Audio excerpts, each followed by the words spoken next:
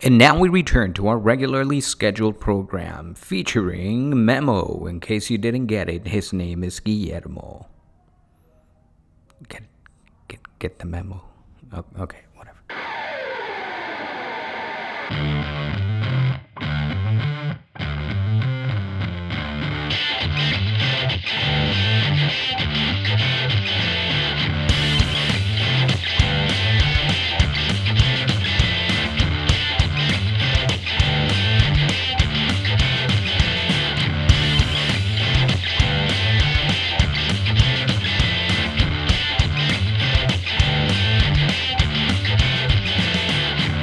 I want to go back to what you were saying about the men's role.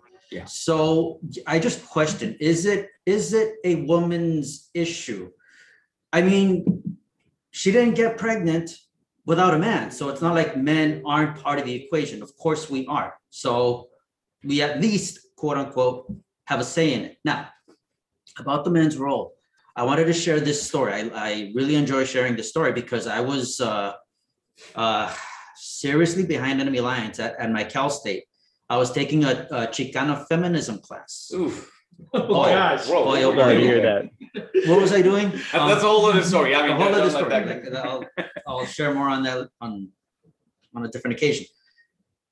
We presented on some contemporary issue. We were put into groups presenting on a contemporary issue. Abortion was going to be one of them, and it was. So this group of women, there was only 3 guys in the class, and more than 20 women, more or less. So a group of women presented. They presented on abortion. They made their point. Q&A. Okay, any questions? And I couldn't keep my mouth shut. I raised my hand, and they said, okay. And I said something I shouldn't have, or at least I could have wiggled my way around my point better. And I basically asked, what about the baby's rights? What about the baby? Blah, blah, blah. And I lost them. I lost them immediately. They didn't really answer my question, and so I asked them, let me ask you something. It might sound like a stupid question. Just answer it. What's the point of birth control? What's the end game of birth control? And they said, to avoid pregnancy. All right, that's the point. That's the goal. We want to avoid pregnancies. Cool.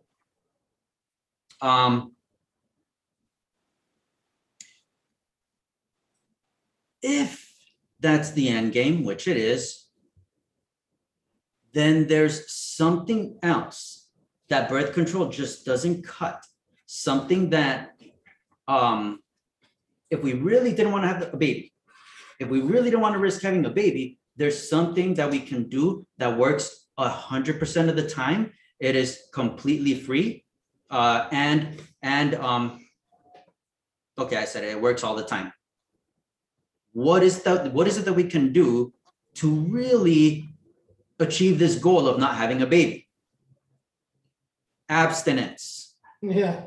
That is when they exploded. The whole class absolutely exploded.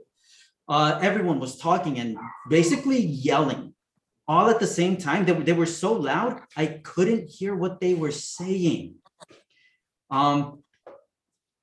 I caught a couple of things. One person said, what if we want to have sex? And somebody else said, no, sex doesn't have to be for procreation. It could be for sport. It could be for fun. It could be for this and that. But point being, look, if we want to avoid pregnancies, this is the best way to do it. If that's what we really want. Therefore, we know, no, we don't really want to avoid pregnancy. What we want is something else. We want to be able to have sex and get away with it. Well, one of the things that we need to do as Catholics and Christians is make it sexy, if I dare say, to take up our position, to take up our lifestyle, right? I mean, we're talking about virtue. We're talking about natural law.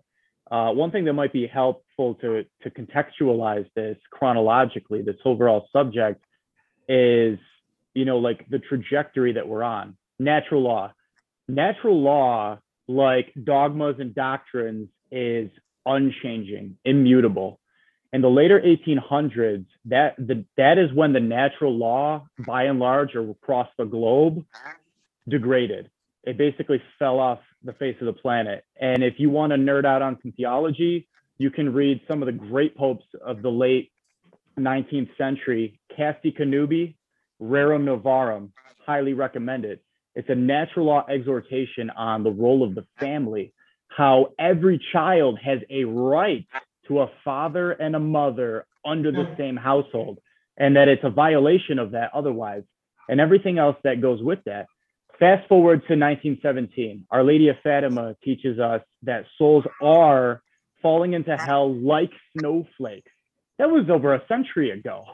To say nothing of where we're at now, right? First wave feminism. Susan B. Anthony, she's just like, hey, I'm not all about slavery and women can vote. Great. I think we could all agree with that. That's great. She was pro-life.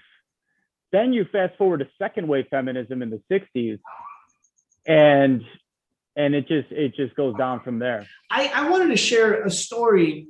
When I used to do pro-life work, I remember I was in front of an abortion clinic, which is right in front of USC Medical Center.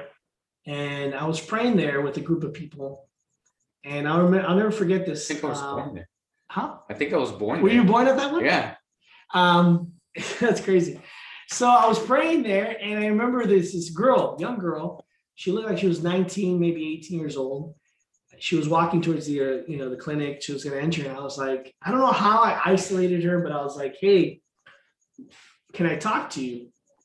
Just give me 1 minute. That's all I'm asking. And she's like, okay, make it quick. I don't have much time. I have an appointment. And I forgot what I said to her, but the conversation went on. And then I said to her, hey, have you had breakfast? And she's like, no, I haven't. I was like, you're probably really hungry. She's like, yeah, I'm really hungry. I'm like, there's a McDonald's right here. Let's go get some food. So I took her to McDonald's, and, we ate. She ate. I didn't eat anything. I was just talking as she ate. Did that on purpose. And, obviously I was saying all these different things to her.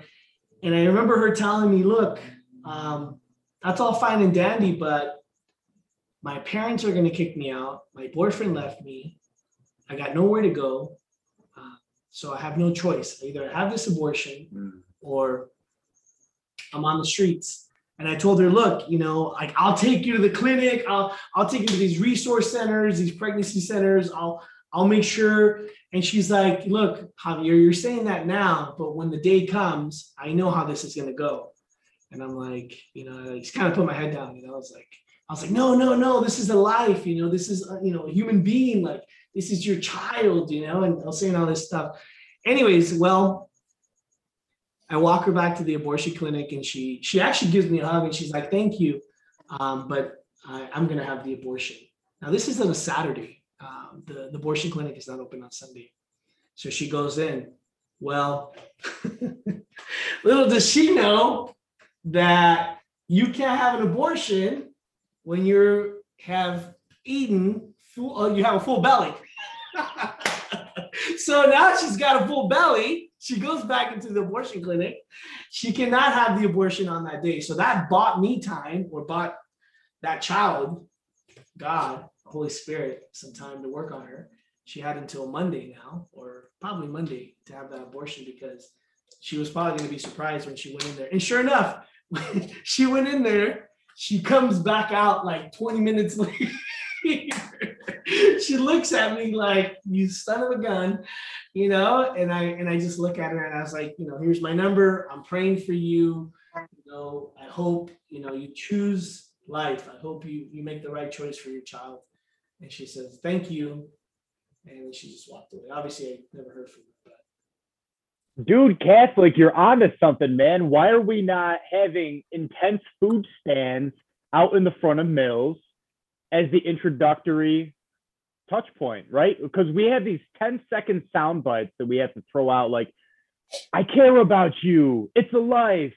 There's another way, right? Like, we could be 10 seconds. Like, why don't we just have this incredible top of the line food for free? And they won't even realize. Boom. I don't remember that being in Abby Johnson's Unplanned. We might be onto something here. Yeah, that's true. Yeah. Just hand out a bunch of like Oreo cookies. Chicken wings. No, we Chicken gotta wings. go. In Buffalo, that's what we're gonna do because that'll work. Not buffalo wings. And pizza. Oh man. Hey, we have a goodness. whole large pizza here. Grab a slice.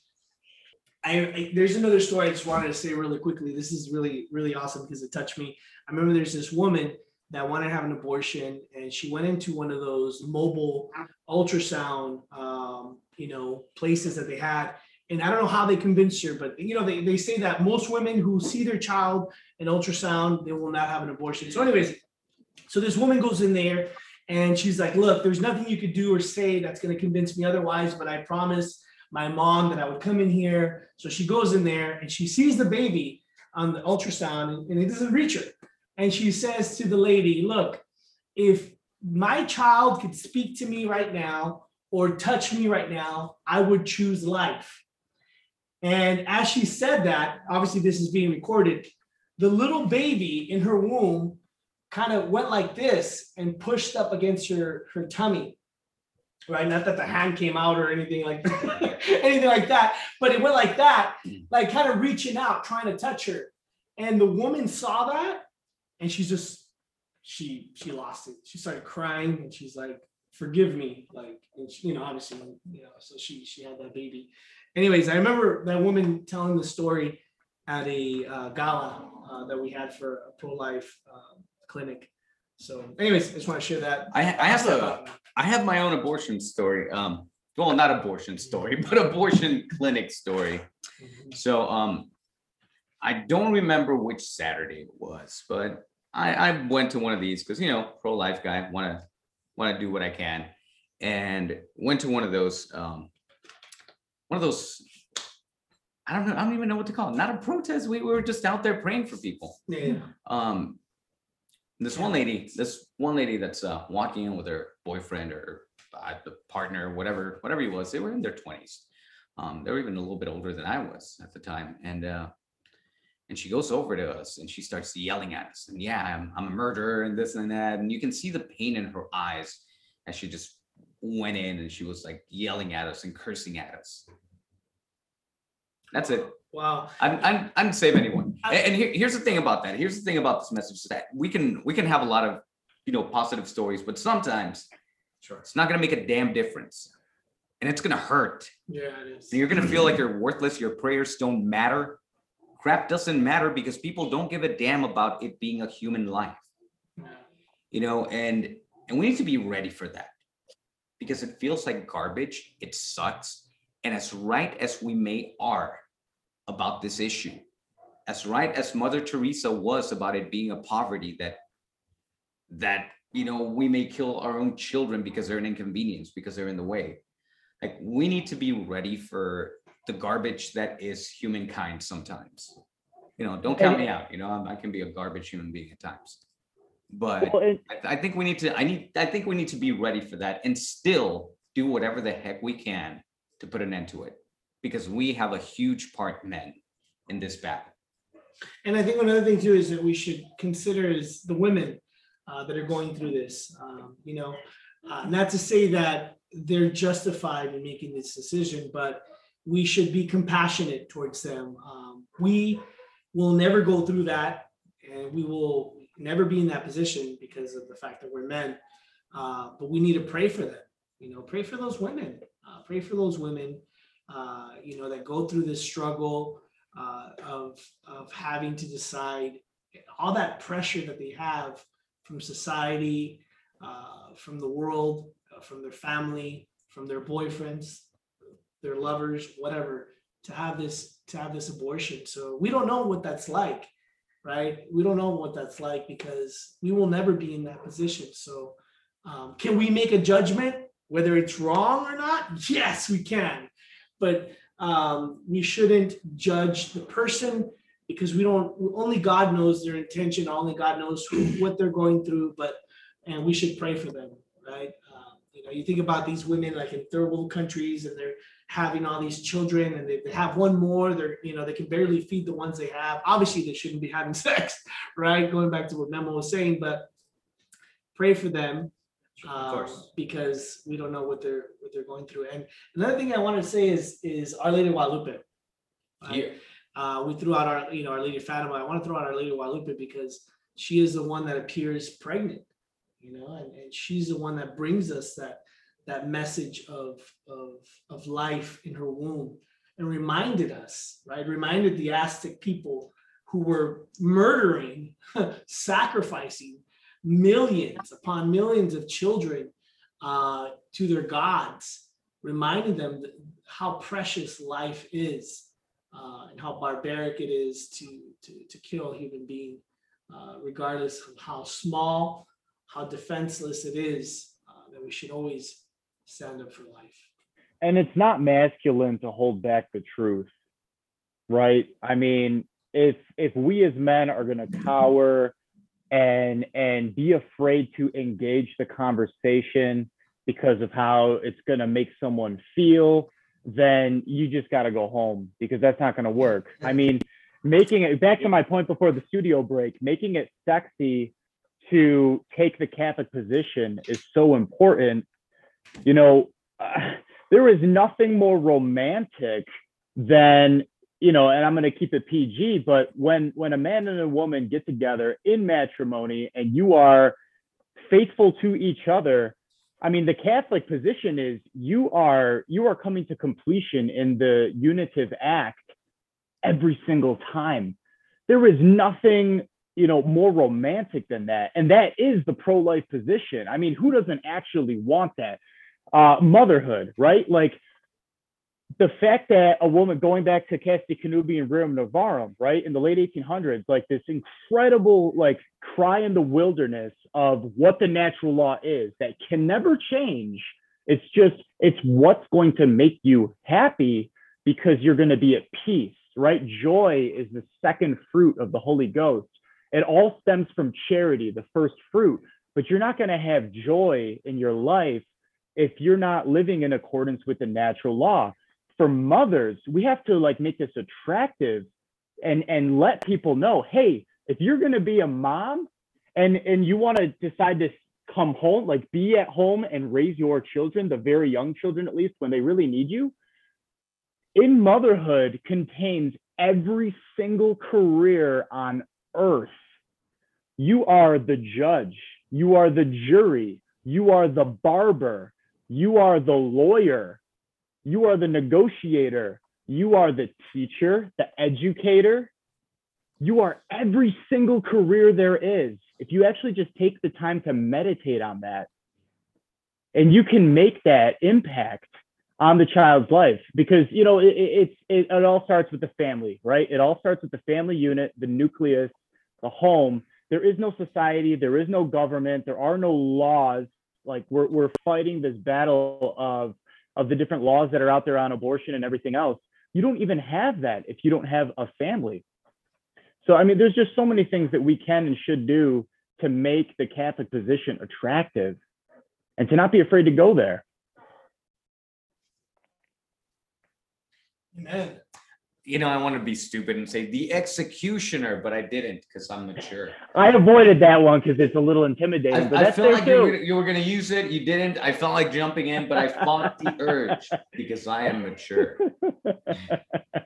And that was the only thing I had to contribute right now. But no, seriously though, when you were saying, we have to make it sexy, it kind of made me laugh a little bit internally, but it's true. And the thing is, we don't have to do much work. All we have to do is live it. And I can't tell you how many times I brought this up in the podcast in the last couple of years that when my family and I go out and we have a meal, whenever it's feasible, because feeding a family of 5, it's kind of expensive, but when we do, it's kind of an event. It turns heads. And there's one particular thing that I mentioned in the podcast before. You see young guys that may have bought into this culture, kind of hold the door for the family, and they feel good about it. And then I kind of turn to them and, I'm not the coolest looking guy in the world, but I have a cute wife and a bunch of cute kids. And when they're opening that door and I look at them in the eye and I'm like, thank you, gentlemen, they stand up a little bit more straight, and you can tell that family is goals. You know, that's what our hearts crave. We don't need to make it, we don't need to make a show. We don't need to make a spectacle out of it.